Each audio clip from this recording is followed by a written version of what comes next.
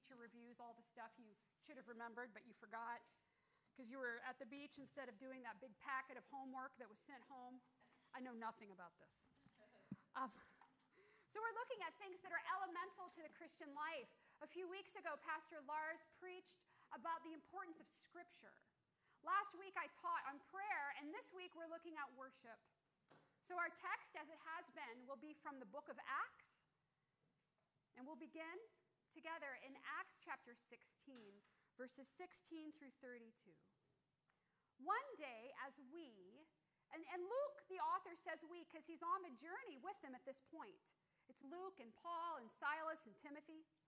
One day as we were going to the place of prayer, we met a female slave who had a spirit of divination and brought her owners a great deal of money by fortune telling. While she followed Paul and us, she would cry out, "These men are slaves of the Most High God who proclaim to you the way of salvation." She kept doing this for many days. But Paul, very much annoyed, turned and said to the spirit, "I order you in the name of Jesus Christ to come out of her." And it came out that very hour. But when her owners saw that their hope of making money was gone, they seized Paul and Silas and dragged them into the marketplace before the authorities. When they had brought them before the magistrates, they said, "These men, these Jews, they are advocating customs that are not lawful for us, being Romans, to adopt or observe." The crowd joined in attacking them, and the magistrates had them stripped of their clothing and ordered them to be beaten with rods. After they had given them a severe flogging, they threw them into prison and ordered the jailer to keep them securely. Following these instructions, he put them in an innermost cell and fastened their feet in stocks. About midnight, Paul and Silas were praying and singing hymns to God, and the prisoners were listening to them. Suddenly, there was an earthquake so violent that the foundations of the prison were shaken, and immediately all the doors were opened wide, and everyone's chains were unfastened. When the jailer woke up and saw the prison doors open wide, he drew his sword and was about to kill himself, since he supposed that the prisoners had escaped. But Paul shouted in a loud voice, "Do not harm yourself, for we are all here." The jailer called for lights, and rushing in, he fell down trembling before Paul and Silas. Then he brought them outside and said, "Sirs, what must I do to be saved?" And they answered, "Believe in the Lord Jesus, and you will be saved, you and your household." They spoke the word of the Lord to him and all who were in his house. This is the word of the Lord. You can go ahead and be seated. So maybe you noticed this story has everything: exorcism, attack by a mob, beatings, an earthquake, a decision for Christ, and a whole household saved. There is a lot to talk about in these verses, and I even cut it short. There's like more before and more after. If you want to know more about Paul's mission in Philippi, you could join the Bible study on Philippians starting October 16th. We read this passage. So, but I'm not going to teach on the whole passage. I'm actually going to teach on one verse, and it's verse 25. About midnight, Paul and Silas were praying and singing hymns to God, and the prisoners were listening to them. So let's think about this together. Paul and Silas are in prison because they have disrupted the status quo. They have messed up the local economy.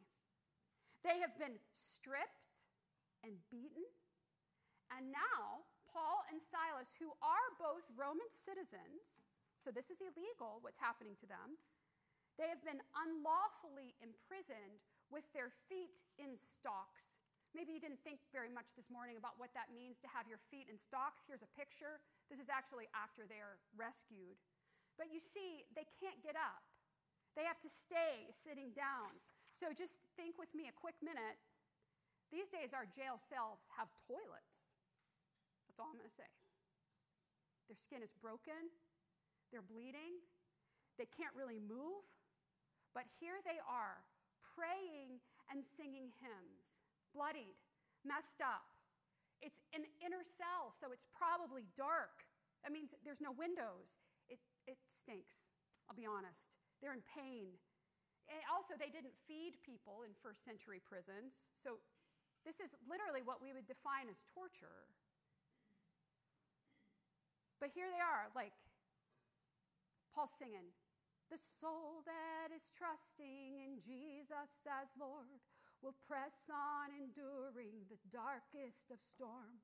And though even hell should endeavor to shake," and everyone is listening to him, and they pray, and they sing hymns, and it is literally shaken by God, who sends an earthquake to break the chains for those who have trusted in Jesus.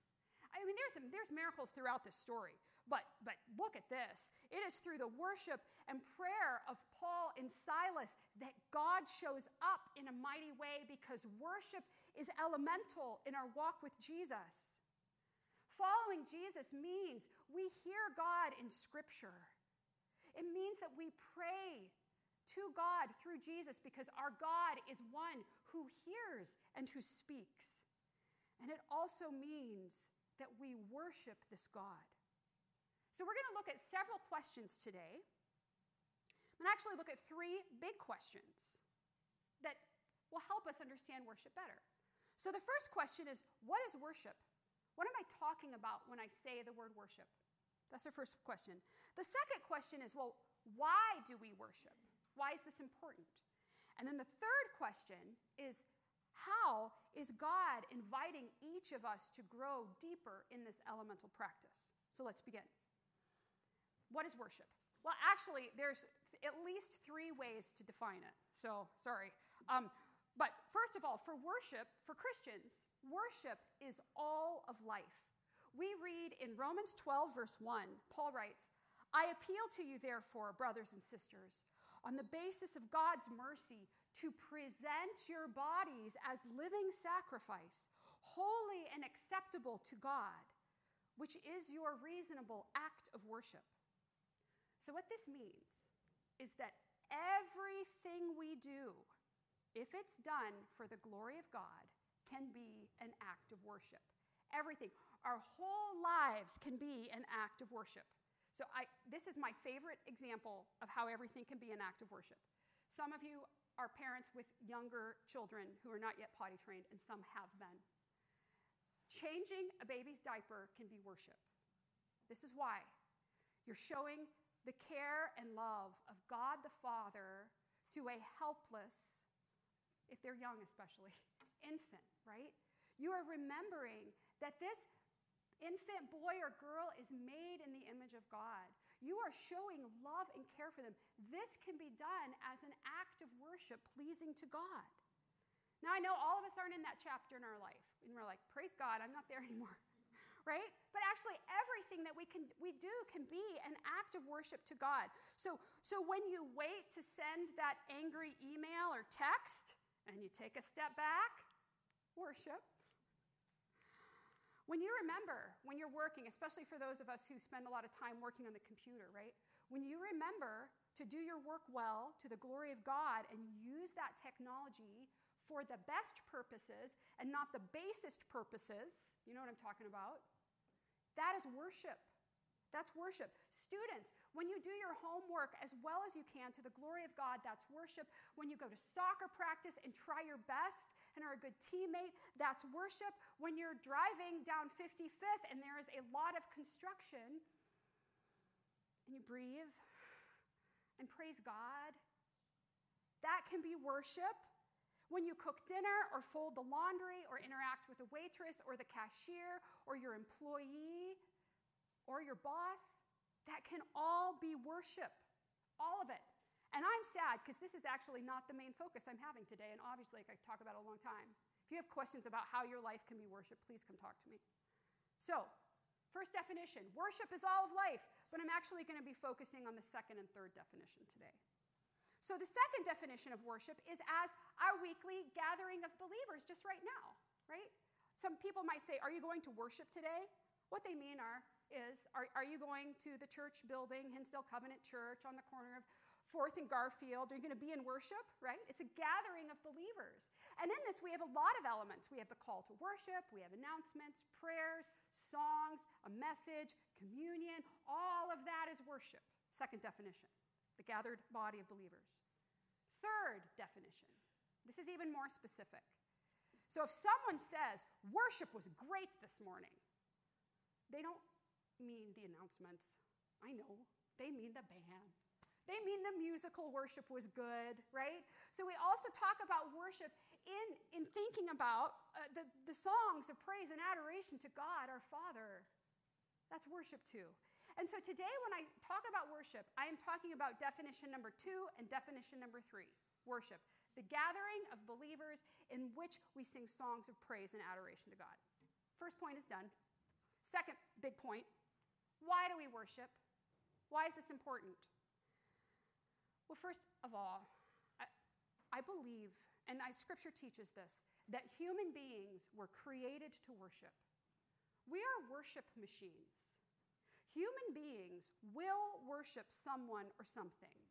Even if someone says they're an atheist, they are still worshiping someone or something in their life. But we were created to worship God. We see this throughout Scripture, but I want to look at Isaiah 43 in several places. We read, everyone who is called by my name, God is speaking here, whom I created for my glory, whom I formed and made. God made us for his glory. And then again, my chosen people, the people whom I formed for myself, so that they might declare my praise. God made us to worship him. That's our primary purpose and function. Because we're worshiping machines, though, when we don't worship God in Christ, we direct that worship to other things. It's natural, right? It could be a god in another religion. It could be an ideology. It could be, and I see this right now in American politics in both extremes, it could be a human savior or party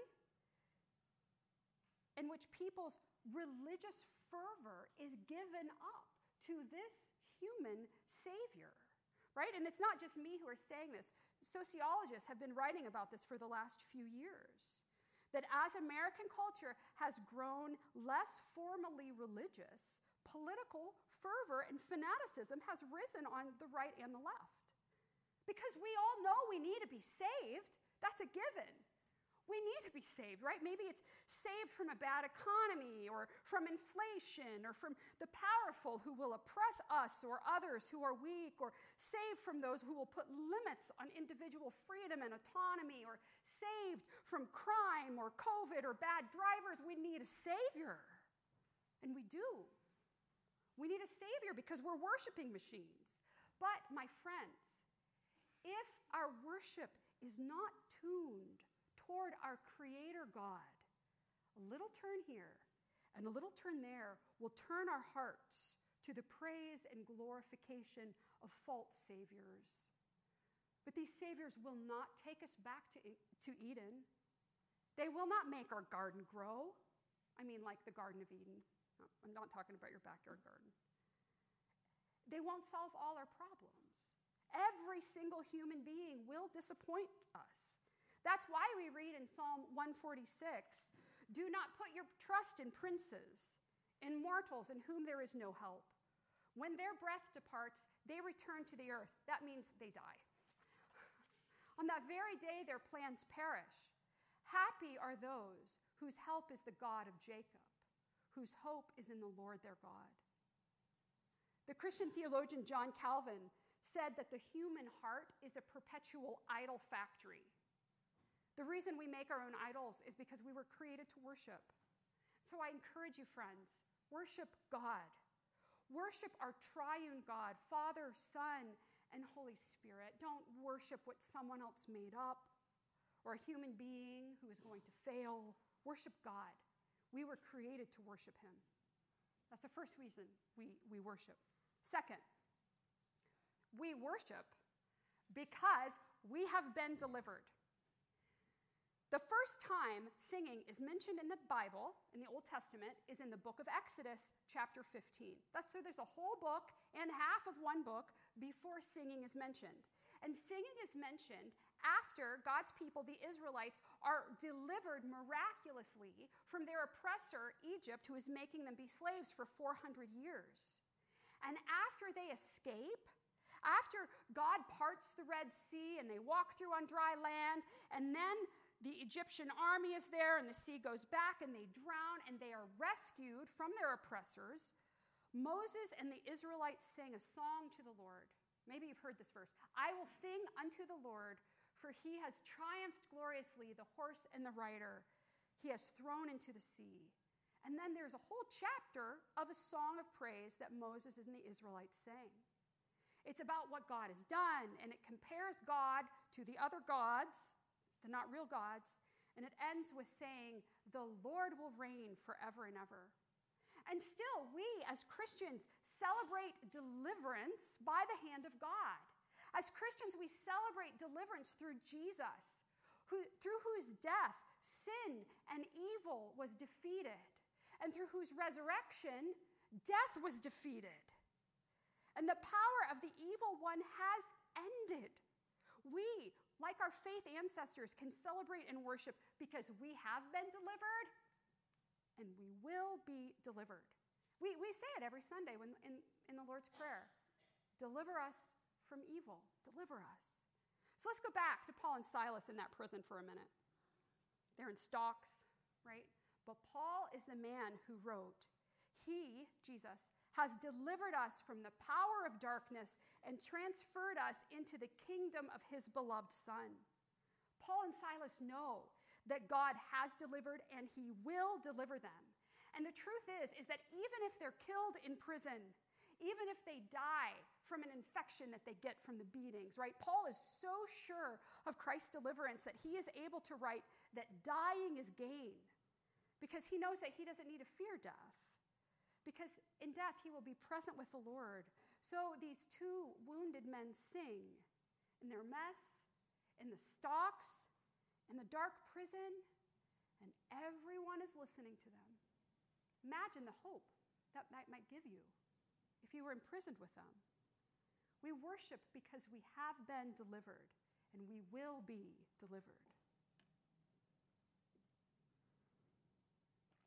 So finally, worship prepares us to experience God in the worst places and in the best places, okay? So let's think about Paul and Silas some more, right? Probably the worst place that most of us have ever been in their situation. Maybe there's exceptions, but I think for most of us, this is really bad compared to our lives. But there, Paul starts singing. And this is how he is able to worship in the worst place. Paul and Silas have strong worship muscles, and their worship muscles are strong because they've practiced worshiping. They know the songs. They know the heart posture. They know how to get there emotionally. They have practiced in the synagogue. They have practiced in the house churches. Song and worship to God is in their heart. It's like they have smuggled the weapon of worship into this Philippian prison. Because worship forms us. It prepares us to experience God in the worst places. And I don't just mean physically, right? I mean emotionally too. In the worst places and in the best places. When you sing the songs, when you're physically present, when you're physically engaged, that is forming your whole self to remember, to literally put together the sense of the glory of God and hope that goes along with the celebration of what God has done and what God will do. We could say that worship prepares us for the apocalyptic. You know those apocalyptic Hollywood movies, like giant weather events or snakes on a plane? That's old, but you know, these apocalyptic, horrible events, right? But in our lives, we all have apocalyptic events, right? These real life ones, maybe a cancer diagnosis or the sudden death of a loved one, a sudden illness that no one expected, unforeseen violence, a war. And when we have practiced worship, we can respond to God with worship in the event. Now, I am not saying you say, like, thank you, God, for this horrible thing. I'm not saying that you need to say that. But you can still turn in that apocalyptic event and worship God, praising God for who he is and how he's delivered us. But I want to share something. That definition of apocalypse, like a big, horrible thing, right? That's actually not the biblical definition. A biblical definition of apocalypse means revealing. It's something, it's showing. I imagine these curtains being drawn, and then you can see. And so there is a revealing in Scripture of the future. We have a revealing in Scripture of the best day in our lives that the worship team kind of led us in part of that during our offertory. There's this revealing of worship in God's final kingdom. In the book of Revelation, John writes, "After this I looked, and there was a great multitude of human beings worshiping. There was a great multitude that no one could count, from every nation, from all tribes and peoples and languages, standing before the throne and before the Lamb, robed in white, with palm branches in their hands. And they cried out in a loud voice, saying, 'Salvation,'" that means deliverance, "deliverance belongs to our God who is seated on the throne and to the Lamb." There will be a day where there will be a multitude of human beings worshiping Jesus. And this will be a glorious day. It will be a glorious day. Worship prepares us for the worst days and the best day. So I encourage you, let us work on our worship muscles. Let's not be lazy. Let's be ready to worship. That's why we worship. So how can we develop this practice? How might the Holy Spirit be inviting each of us to grow in this vital part of the Christian life? So I'm hoping that the Spirit will draw each of us at least to one practice that I'm going to recommend. So the first recommendation is to worship weekly. Now, pastors all around the United States and the world are talking about this. COVID and habits developed during it wounded an already down practice of people gathering weekly to worship God. Now, I do want to say, Sunday worship does not make you a Christian. However, Sunday worship is what Christians do. It's part of the 10 Commandments. Commandment number 4, remember the Sabbath day and keep it holy. New Testament Christians began worshiping not on the Sabbath, but on Sunday, the day of resurrection, and we continue that tradition. But there is a sense that we need to stop, celebrate one day as holy, as set apart to the Lord. And that's part of our invitation every week. We see this in the New Testament as well, in Hebrews 10, 24 through 25. And let us consider how to provoke one another to love and good deeds, not neglecting to meet together, as is the habit of some, but encouraging one another, and all the more as you see the day approaching. So I encourage you to join in person weekly for worship. I know some of us travel for work or go on vacation. Here's an idea. There are other churches. I find as a believer when I'm traveling, going and visiting other churches can be deeply encouraging. Maybe it's because I don't have any baggage there. I don't know. But it can really encourage my heart. And actually, when you visit churches, you encourage them. Thanks, visitors. You're encouraging us today. Okay? So worship in person, weekly, as Scripture commands us to. Remember, practicing worship builds your worship muscle so you can worship in the hard times. Second suggestion, try something new. Okay, and by this, I mean physically. So some of us might not sing when we gather. And maybe it's because some jerk one time told you to be quiet. Send them to talk to me. That was not right. All of us can worship in singing, even if you feel like you don't sing great. You don't have to lead the band. They have good voices. But just try singing if you never have. And then never tell anyone that they sound bad, right? We won't do that. We're too kind, I know.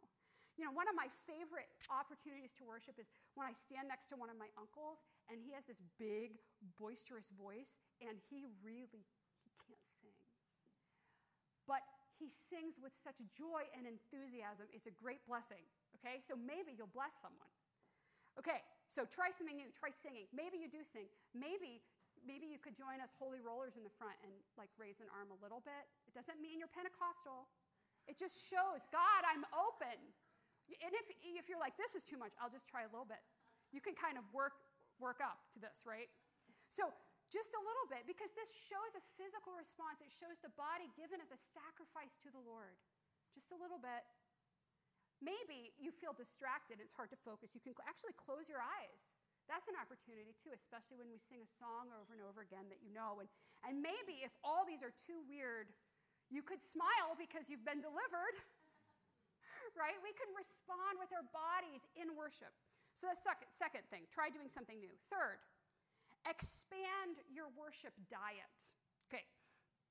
Often when I bring up worship, what people want to tell me is their music preferences, like if they like the band or if they like the organ, right? If they listen to Bach or if they listen to K-Love. Let's go back to that jail with Paul and Silas. Just think about this. What if Paul is like, holy, holy, holy, and Silas is like, I can't sing that song. It reminds me of my grandma's stodgy church. Okay? Do you know what I'm saying?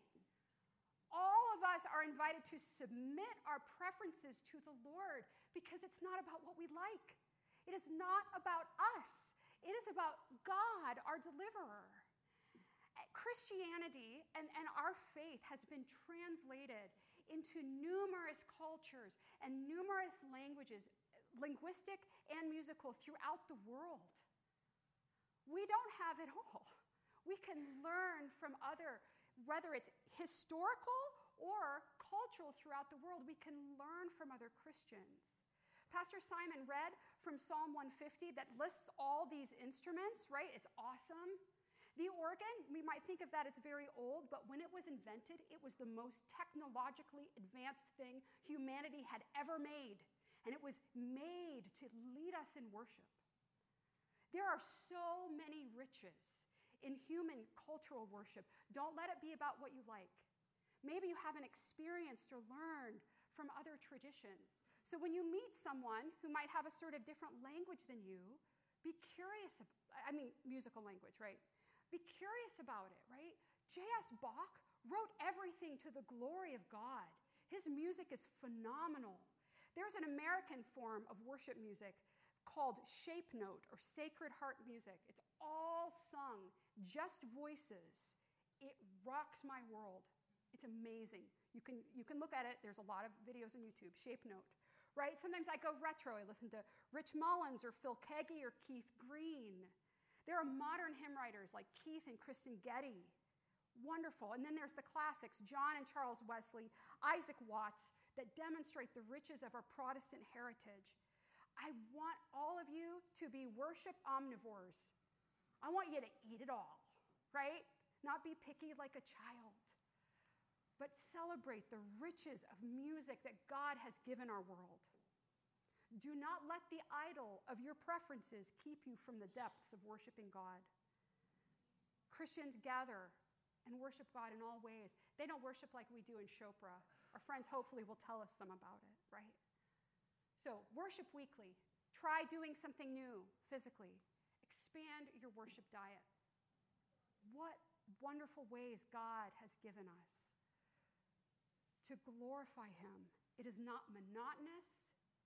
It is a gift. The Spirit empowers us and gives us a desire to worship, and then we respond with our whole selves and our whole lives.